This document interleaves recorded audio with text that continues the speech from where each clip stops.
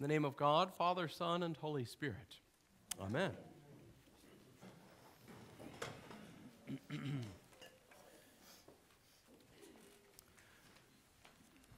Most Dallas Cowboys fans have not heard of Tony Richardson. In fact, neither have Jets, Vikings, and Chiefs fans when he played for those teams. And for good reason. Tony was often paired up with other running backs to help them succeed. He would block for them so they could gain yardage. In his 17 NFL seasons, he played with some of the best running backs in the league, as you could imagine. And interestingly, in 2001, he finally got his chance to be the lead running back. But instead, he went to his teammate, at that time Priest Holmes, and said, I'm going to let you carry the ball, and I'm going to continue to block so that you can achieve more yardage. And Holmes, thought, well, maybe this is kind of a test or something. Maybe he really doesn't mean it. And he said, I was amazed. He really actually cared that I succeeded. He called me up after ESPN SportsCenter and say, I saw your highlight reel, and man, you looked good. He said, I think he thought he was more excited about what I was doing than even I was at times. And he didn't just block for players. He'd inspire them, he'd coach them, he'd spur them on. He was really what you'd hope for in a teammate. Finally, somebody, I think in an interview, kind of pointed to this and asked about it. And he said, I just can't explain it. It just feels right for me to help someone else achieve glory. That just seems like the right thing for me to do. It's wonderful when someone like Tony knows their purpose and they just embrace it and live into it. They're not trying to vie, compete. They know their lane and they're happy to be there. And I'd like for us to reflect on that. What is our purpose? Not as Dallas Cowboys fans tomorrow, but as Christians, what is our purpose and how do we actually stay in that? How do we live into that more fully? I'd like for our case study not to be Tony, but John the Baptist, who we encounter a second time this week after we encountered him once last week, but this time in John's gospel.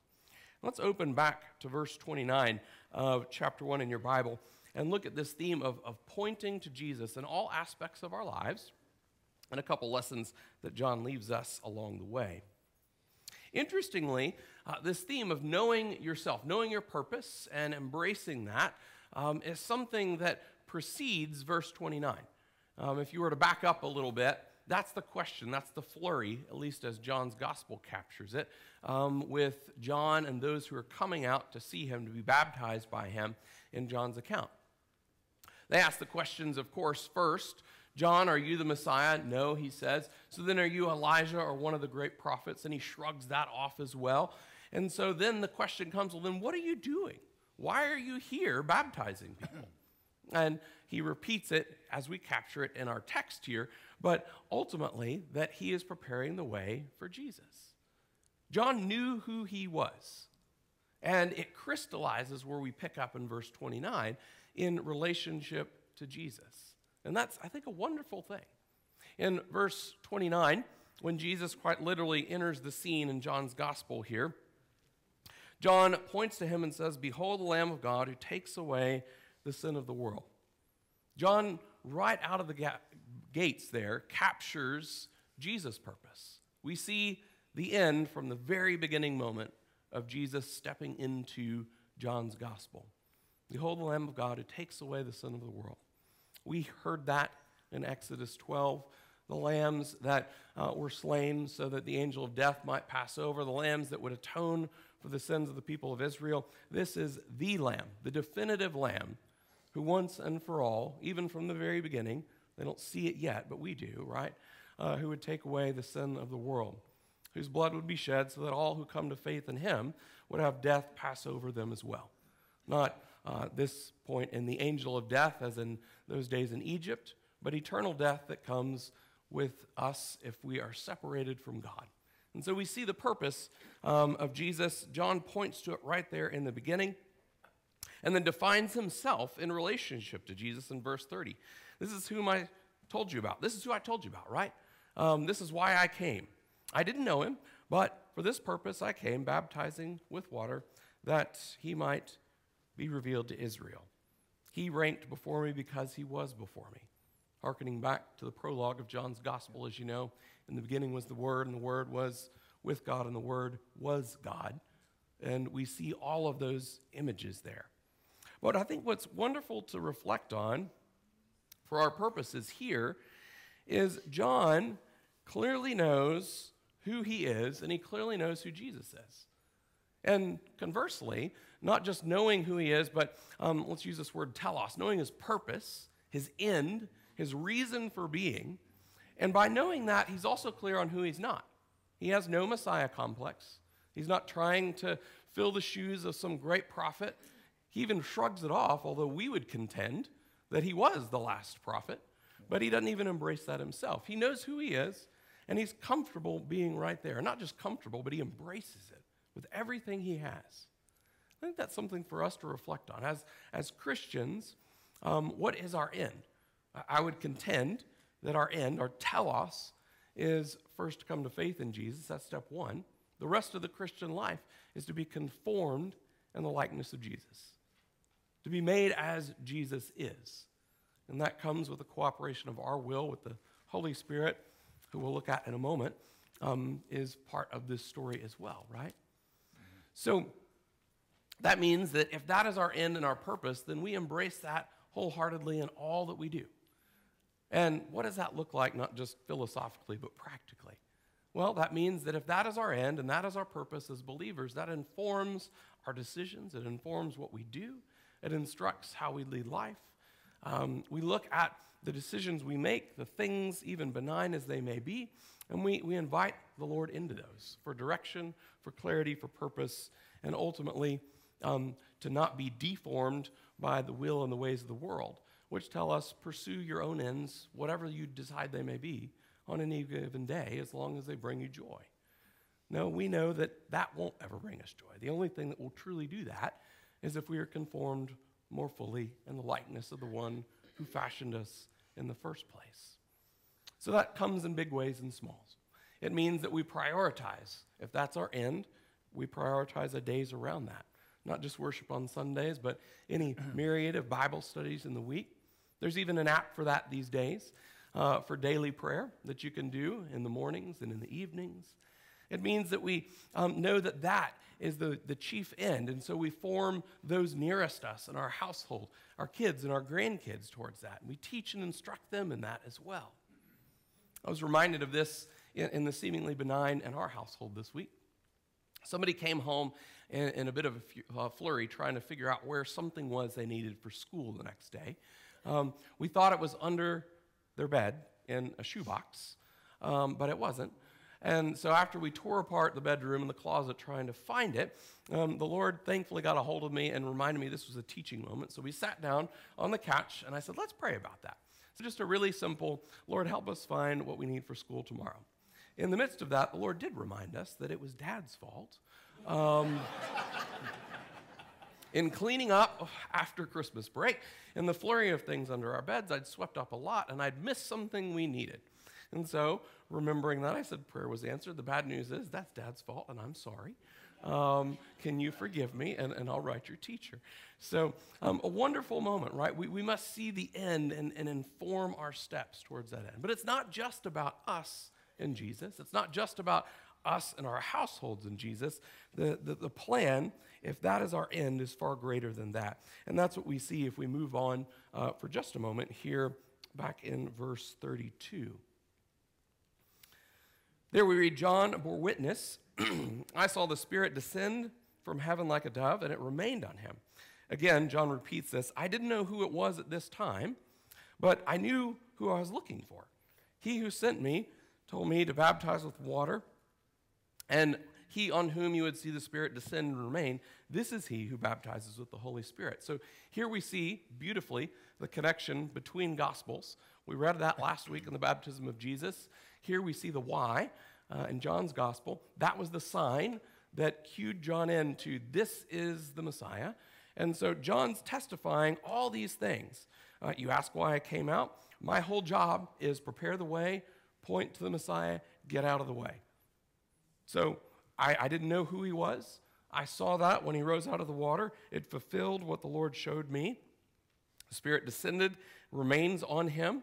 And so I've seen and bore witness that this is the Son of God. It's the most clear Christological statement of who Jesus is, right from there. In case you don't catch the behold the Lamb of God, John pulls it forward even more explicitly. This is the Son of God. And so amidst all of that, I'd like for us to reflect on the bookend of verse 32 and 34.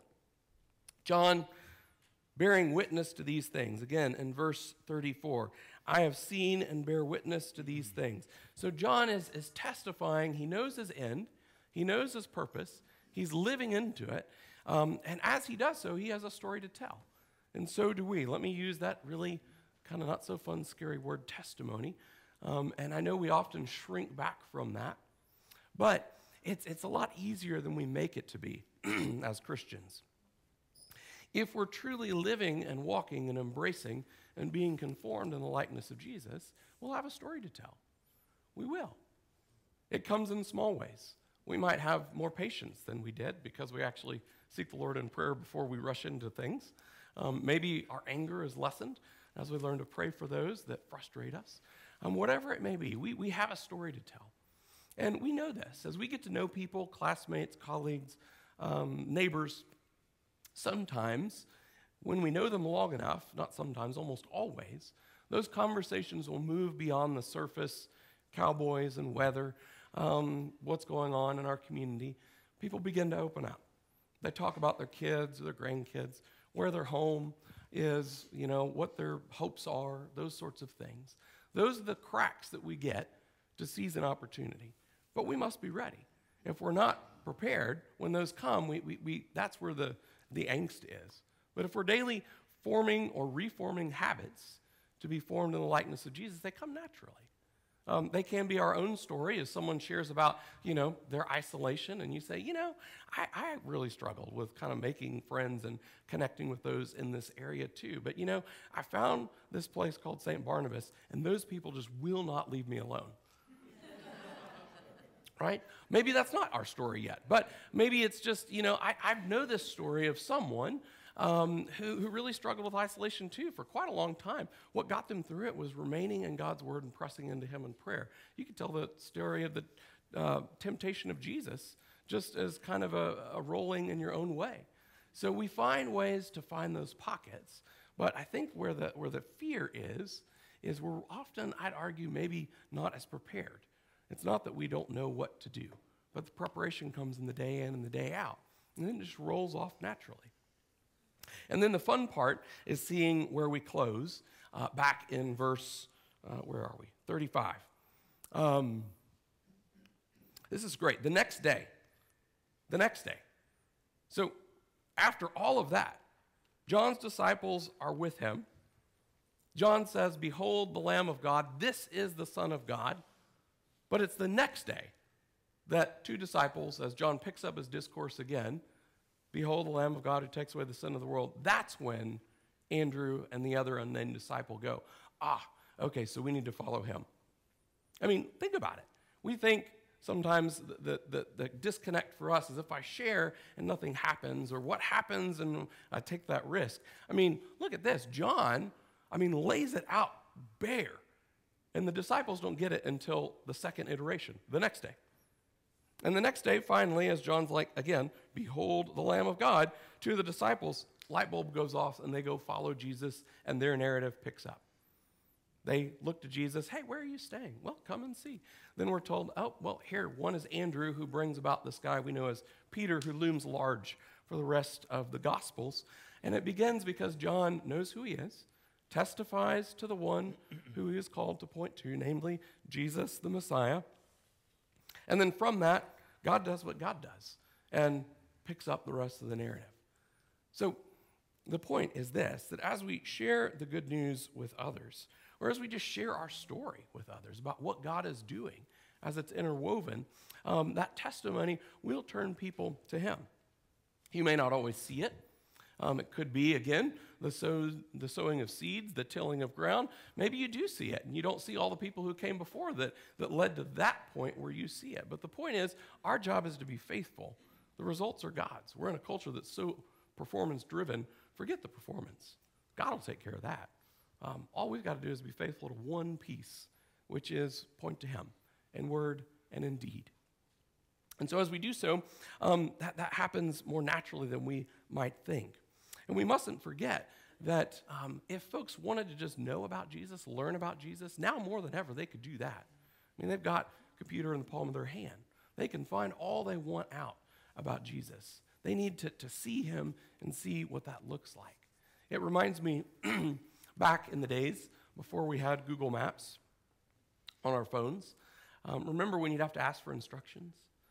And you'd ask someone, and you knew the difference between people who really lived there and those who didn't. It wasn't just, here's the road, go up a half mile, Siri, turn in 2.1 miles, and you'll hit this road, and off you go. But locals, there was more behind it. So growing up on, the southwest side of town here, if you asked us how to get from, say, TCU downtown, we'd say, as you turn out and you hit Hewlin and you're headed towards 30, there's a great bagel shop on the left. All the locals know about it.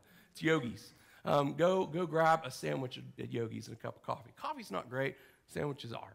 Grab one on your way. As you make your way down Hewlin Street, stay in the right-hand lane, because if you don't, when you get to Arlington Heights, when those kids pour out like locusts at 12, you're never going to get over. So make your way over, and then when you get on, hop on 30, stay on the outside lane. It'll tell you to take Summit, but don't do that. Go down Lancaster and Cherry. It's easier to get into the heart of downtown. I mean, we know it. We live it. I can see every quarter mile in my mind's eye. What people need is for you to be the map to Jesus. They need you to be the map. They can read about him all day long. They can find the instructions. They can find Bibles in every language on the face of the earth, but you're the map that points them to Jesus. That's a pretty high calling. But if that's our end, if we really believe what we proclaim week in and week out, that forms us, then we have stories to tell to point others so that it forms them in the same. That's what this season of Epiphany calls us to. That's why we're on this repeat of Jesus entering the scene. It's that time when Jesus is made known to the world, and it's a time when we are called to reflect, to do the same, so that others might come to find their end in him just as we have, so that all the world might come and see that there is no other name under heaven and earth by which they may be saved but the name of Jesus Christ our Lord. In the name of the Father, and of the Son, and of the Holy Spirit. Amen.